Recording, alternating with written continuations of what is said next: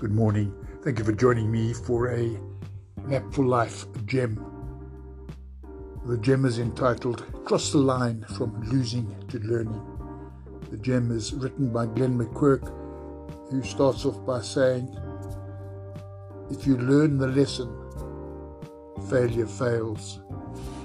He goes on to write, failure is simply an opportunity to learn. Life is all about learning. Perhaps we should make our journey one where we learn as much as possible.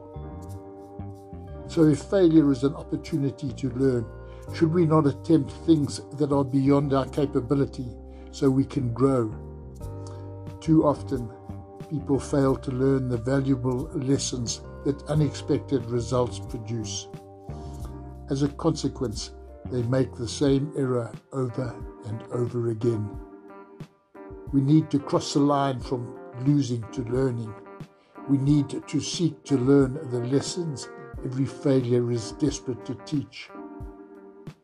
Henry Ford simply stated that every mistake was an opportunity to begin more intelligently.